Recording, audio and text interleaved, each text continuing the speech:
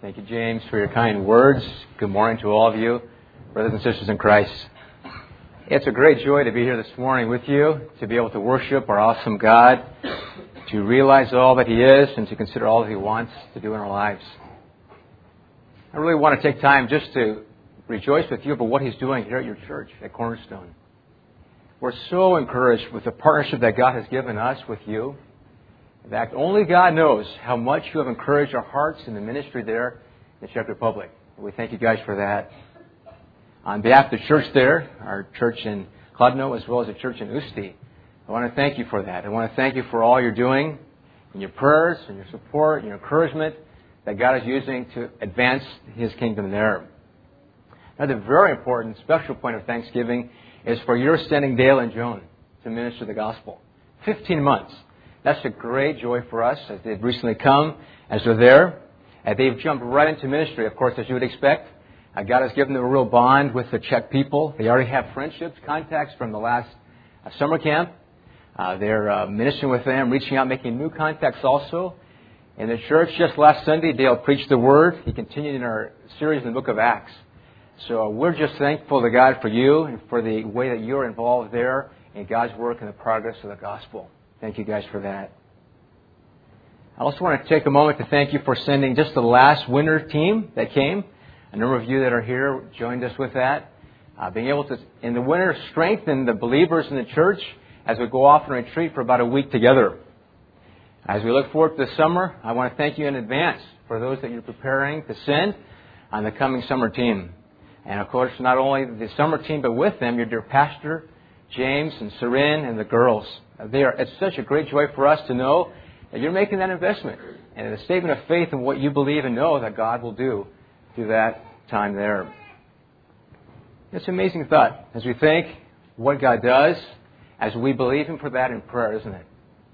It's an amazing thought to consider that you here praying to God can be intimately involved in what God wants to accomplish across the world in a whole different place.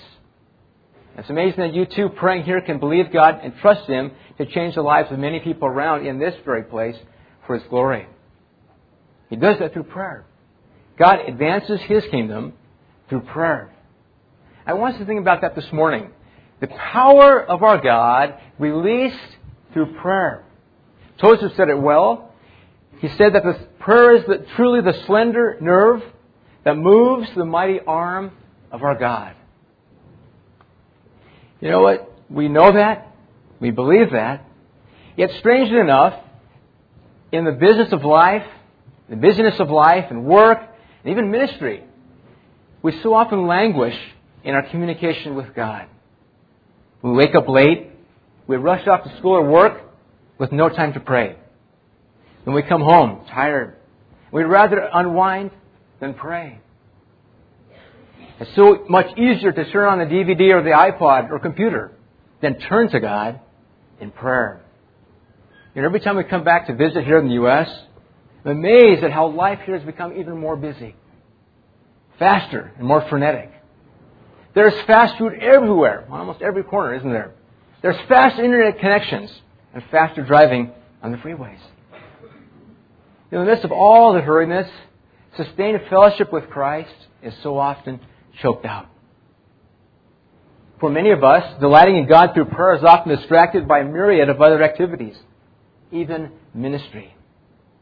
As Pastor James mentioned earlier, even as he led us in worship, we become too often like Martha, distracted by a myriad of preparations, rather than Mary, who did the one thing that was important and was at Christ's feet to commune with Him.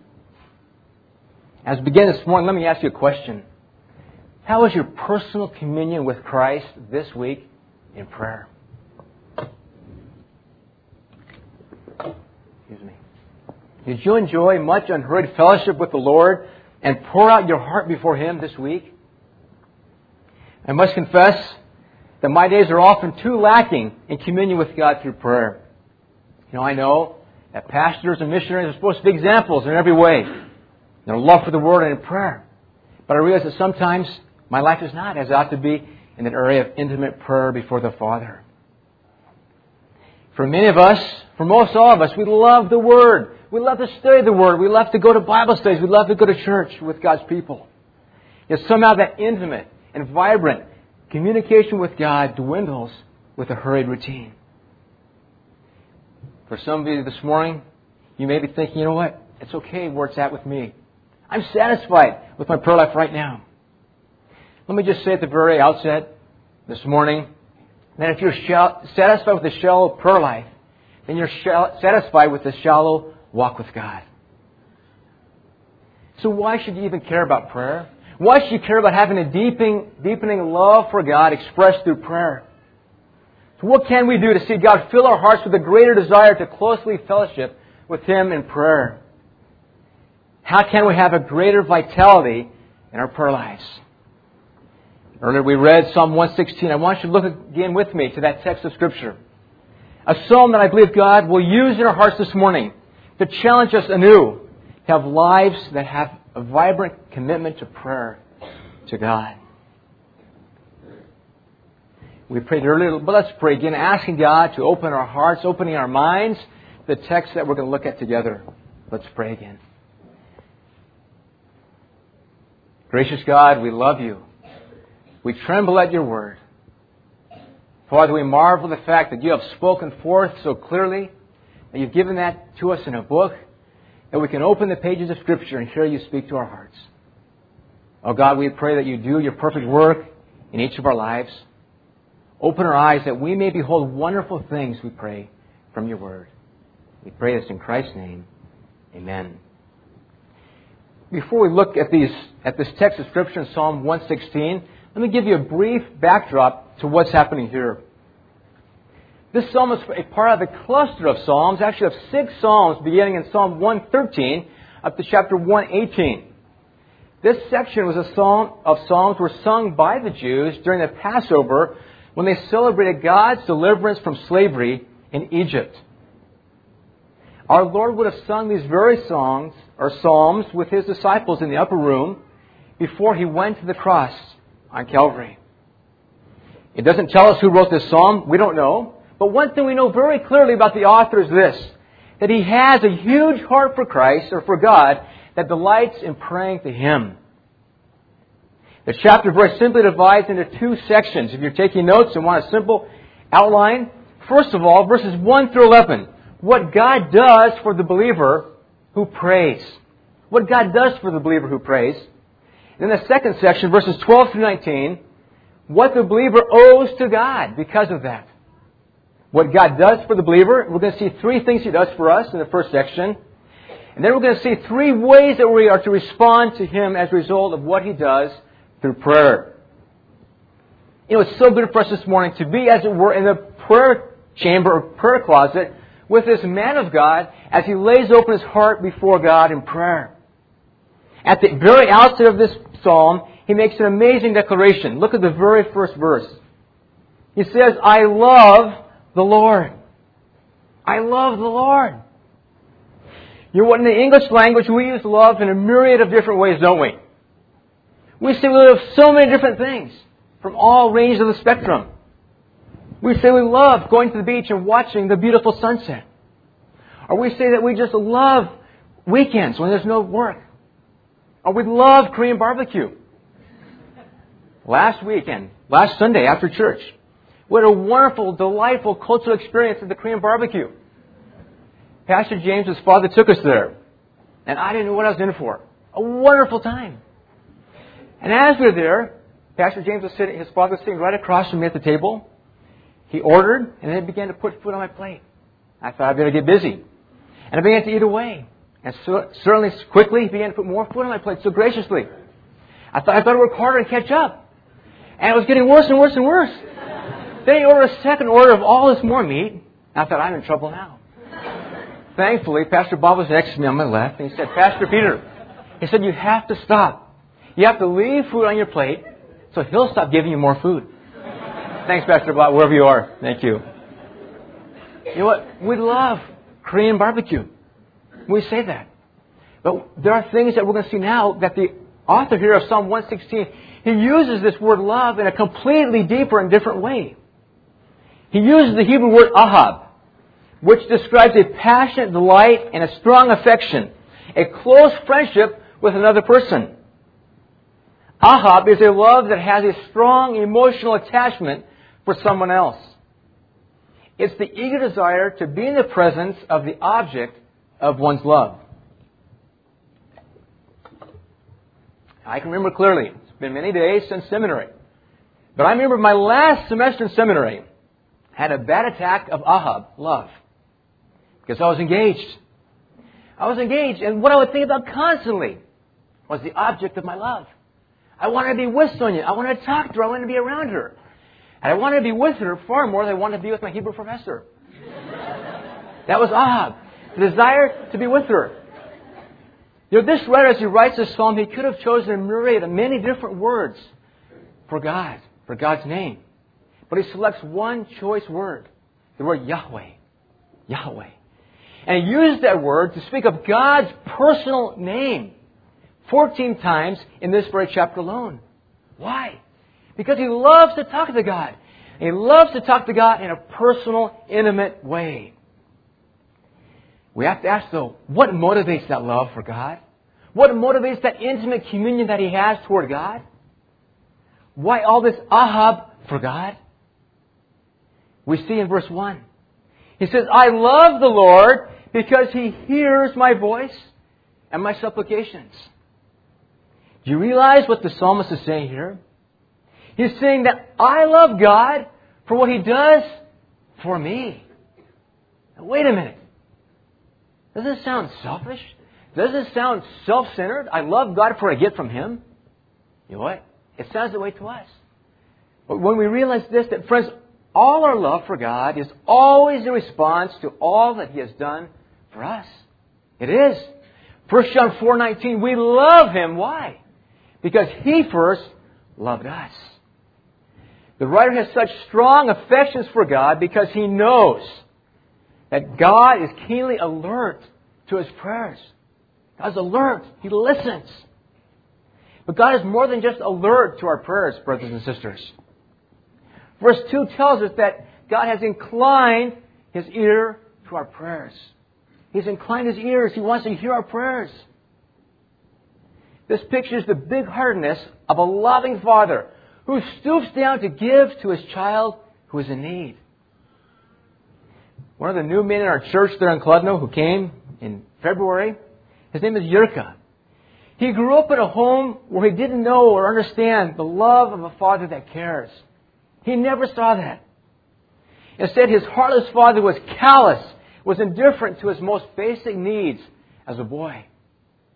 Yurka related to us how he would go in the kitchen when he's hungry to get something to eat. And his dad would yell at him and drive him out of the kitchen. It got so bad that finally Yurka was driven out of his house and began to be homeless as a child. He never understood a fatherly love that cared until he met his Heavenly Father that delights in hearing his every request and caring for him. Friends, that's the Heavenly Father that we know, isn't it? A Heavenly Father that has a compassionate and merciful heart for us, who delights in hearing us come before Him and meeting our every need. He loves to come to our aid. And it's not wrong to love God for that. It's not. Notice now with me, in the first part of verse 3, how the writer describes the extreme situation that His Heavenly Father saved him from. He says, the cords of death encompassed me, and the terrors of Sheol came upon me. What is he saying here? He's saying that death had literally stalked him, surrounded him, and subjected his soul to deep anxiety. That's why the psalmist continues and he writes, I found, or other translations say, suffered from distress and sorrow. These words are very important that we understand. Distress and sorrow. First of all, distress focuses on intense emotional pain. And sorrow stresses mental anxiety that one experiences. Emotional pain, mental anxiety. That's what the writer says he experiences as he runs to God in prayer. Maybe you too have felt burdened and overwhelmed with challenges that you face or are facing. It could be that you have begun to lose that sense of joy and peace because of a trial. Or it might be that you're struggling with some secret sin or anxious about a tough decision that you have to make. Look with me now at what the psalmist does in his desperate condition. Verse 4.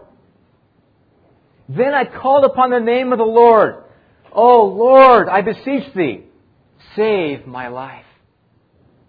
He turns to God in prayer. He does exactly what the prophet Jonah does when Jonah was jettisoned out of the ship into the ocean and finds himself in the stomach of the great fish. The words are incredibly similar. Listen to Jonah's graphic and similar plea for help in Jonah chapter 2. Verse 2.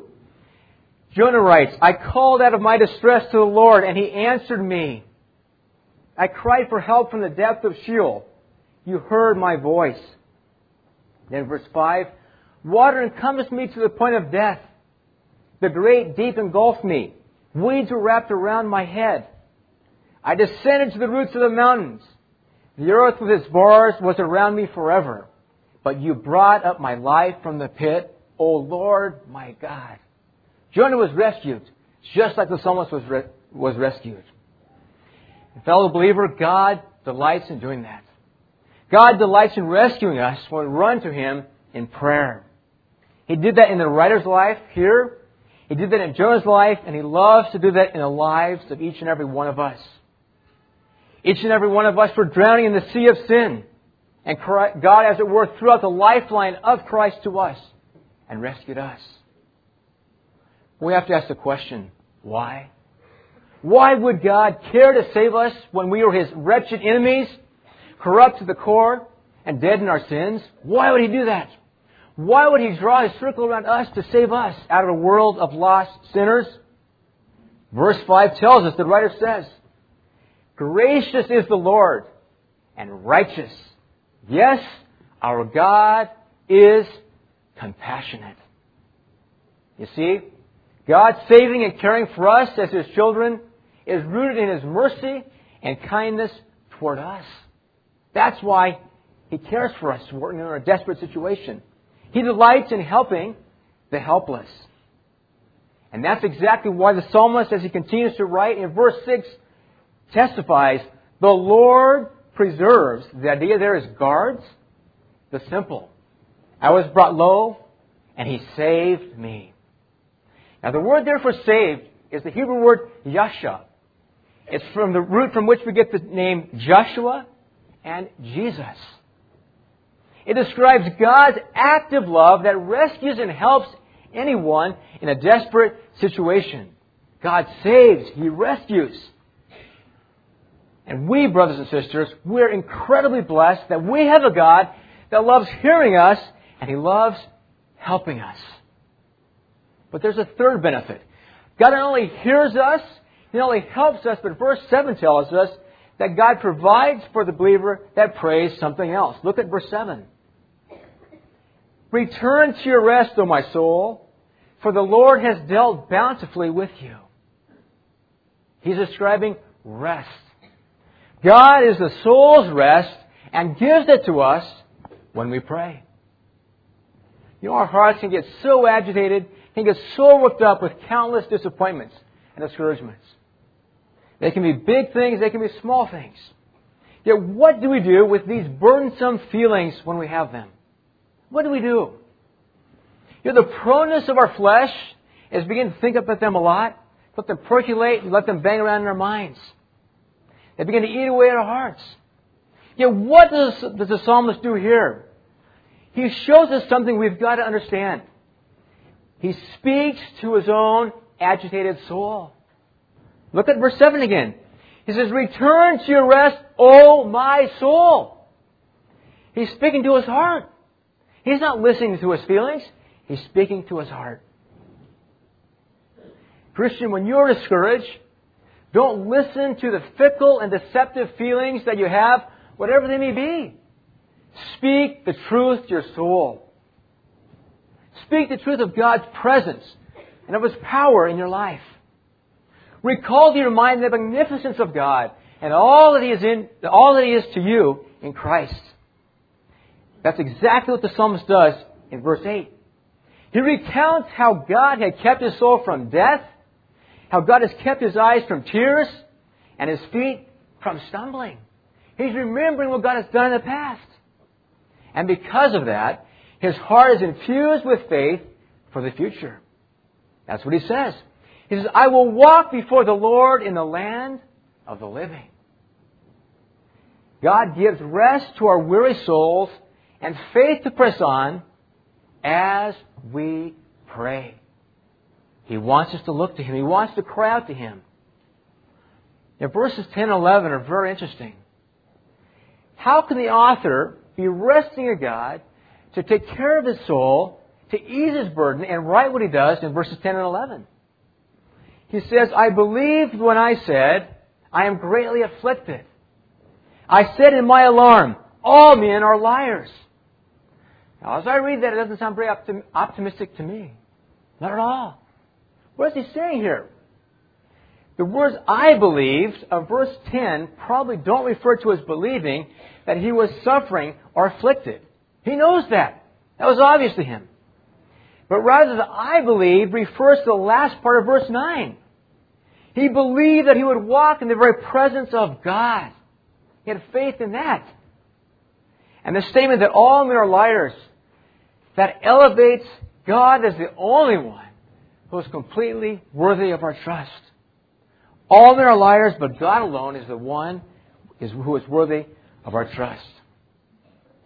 You know, there on the mission field in the Czech Republic, there have been many times, many people that have blessed us and that have brought incredible joy to our hearts on both sides of the ocean.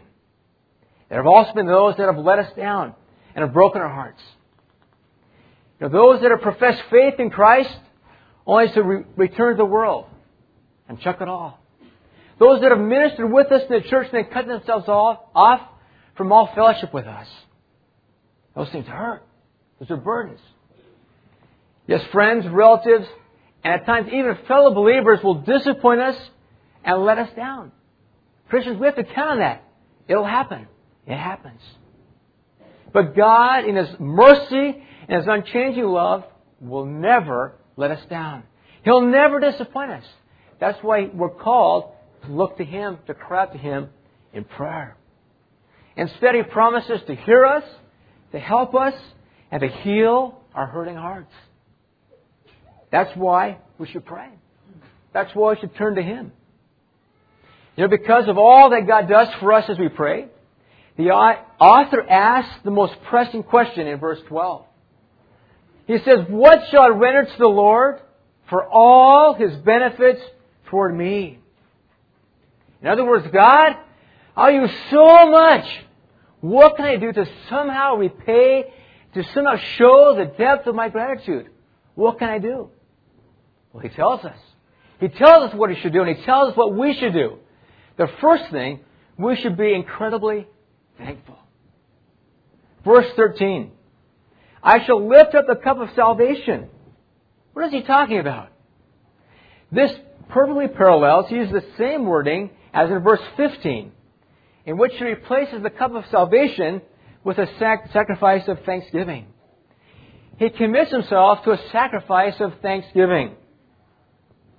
The cup of salvation most likely referred to the Old Testament drink offering, which is part of the thanksgiving offering. It was offered to God. In fact, Numbers 15 describes that libation offering, the pour-out offering to God, as a soothing aroma that ascends into His very presence. And we understand, as New Testament Christians, we don't go to the local temple and offer sacrifice to God. But we are called to offer a sacrifice of thanksgiving to God. Hebrews 13:15. Through Him, then, let us continually offer up a sacrifice of praise to God. That is the fruit of lips that give what? Thanks to His name. Friends, God has called us in response to all that He does for us in prayer to offer up a sacrifice of thanksgiving to Him. May God help us. May God cure us from ingratitude and from ungratefulness. Oh, that our conversations, that our prayers, and our songs to God would be filled with a profound gratefulness to God for all He does for us. For God has opened the window of heaven. He has blessed us with His Son. He has given us every spiritual blessing, including answers to prayer. We owe God tremendous hearts of thanks. What else? What else can we do to show God the gratitude that we have for what He does in answering prayer? The author continues in verse 13. He writes, I shall lift up the cup of salvation, now notice, and call upon the name of the Lord. This is absolutely fascinating. The author is saying, I will show God my appreciation for all He does in prayer by asking Him for more. This is very strange for our Western type of thinking. Imagine that after church today, you go out to eat with a group of friends, and after the meal, you remember that you don't have your wallet with you. You're in trouble. What do? You probably turn to a brother or sister and say, you know what? I need you to help me. Can you spot me $15, whatever it's going to cost for the meal? They would do that, of course, with a smile. Then what would you do to show your appreciation to them? You would thank them. You'd say, you know what? I'll cover your meal next week when we go out. But the last thing in the world you do, you would never say, hey, would you please give me another $100? That wouldn't show appreciation, would it? That would show something completely opposite. They would feel used, but not with God.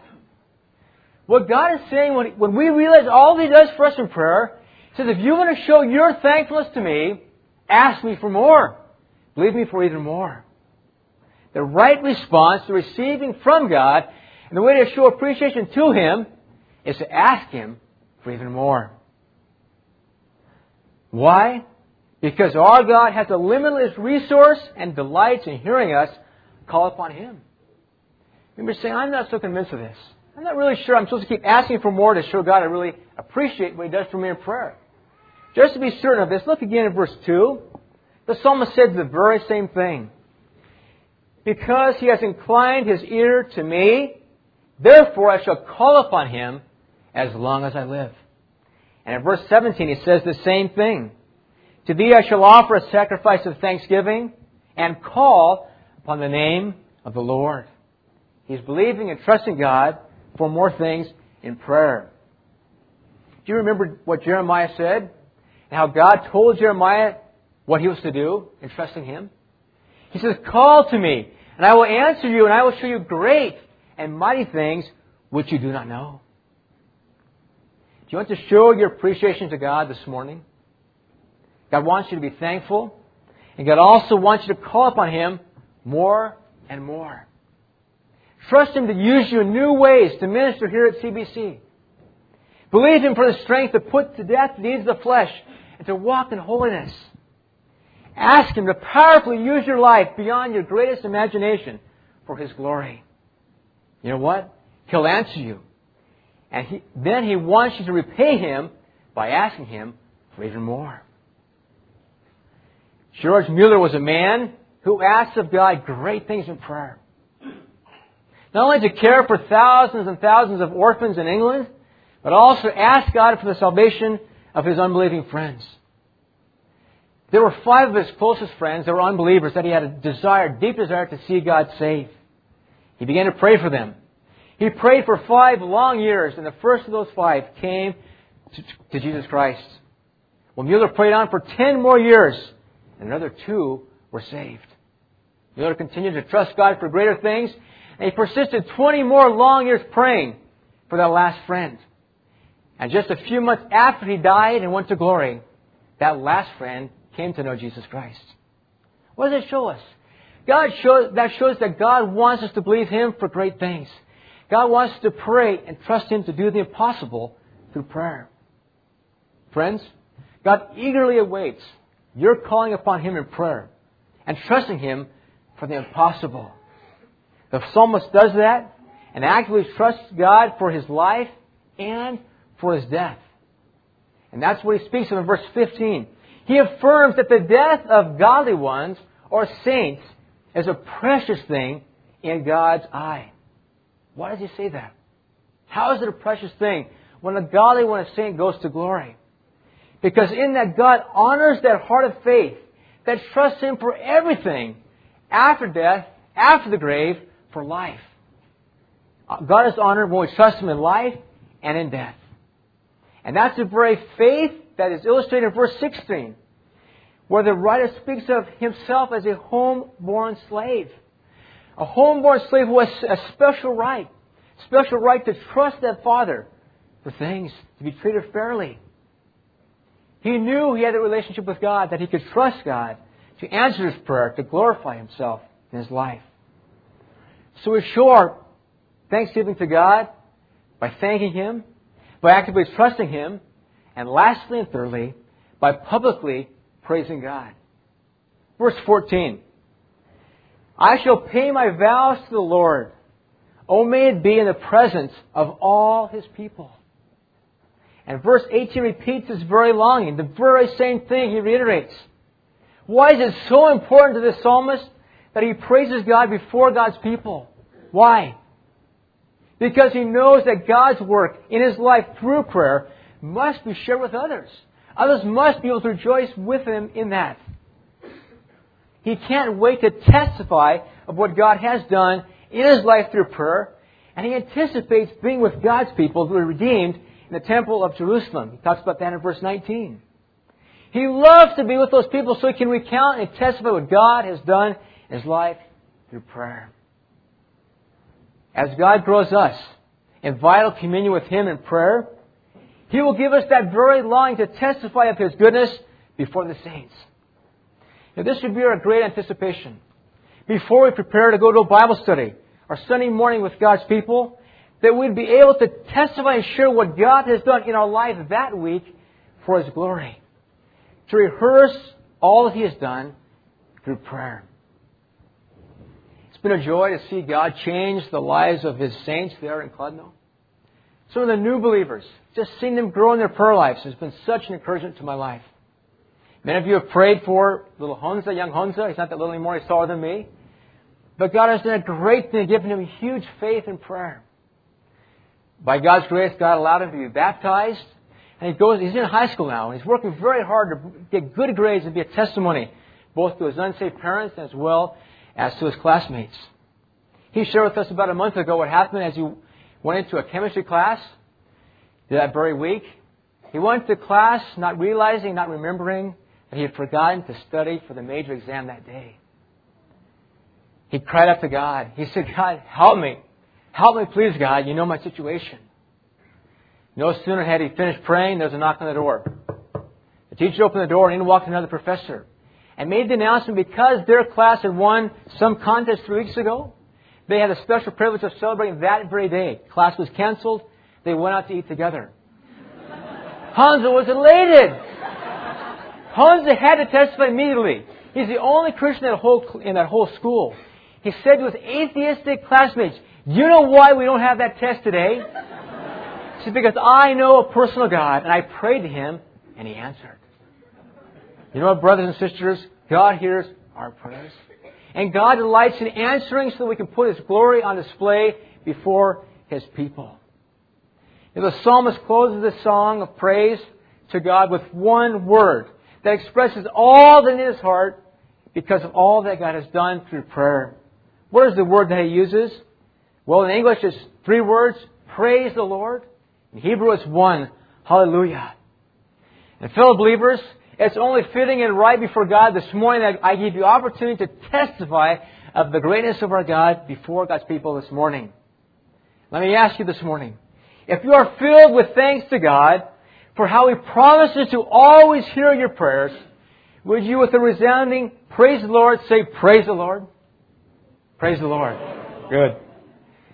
Secondly, if you are grateful that God has rescued your life from sin and death, would you say, hallelujah? Hallelujah. Amen. And if you want to bless Him for how He alone can give your soul rest and peace, let's together say, praise the Lord. Praise the Lord. Let's praise the Lord together in prayer.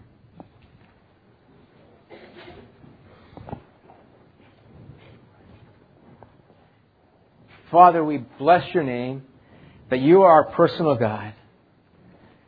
Father, that You are one who promises to be to us all that we need in any difficult situation. Father, thank You for the assurance that we have in prayer, that You hear us, that You answer us. Father, thank You that You delight in meeting us at our very point of need. Father, You know the things that are on the hearts of each one this morning. Father, the things that would rob Your children from peace, the anxiety, the cares, the worries. Oh God, may it be that each one of us this morning would give those to you, that we entrust these things to you with confidence that you'll give us your peace. Father, when we consider all that you do for us, Father, we realize the great debt of love that we owe to you. Oh God, accept our thanks as we corporately tell you how much we love you. Father, as we praise you and thank you for being a God to us that is beyond anything the world can ever give to us. Father, may it be that we learn more actively to trust you. Help us this week, Father, to take active steps of trusting you with those things that we need to trust you in. Father, may we look forward to how we can corporately praise you in the coming days together with your people.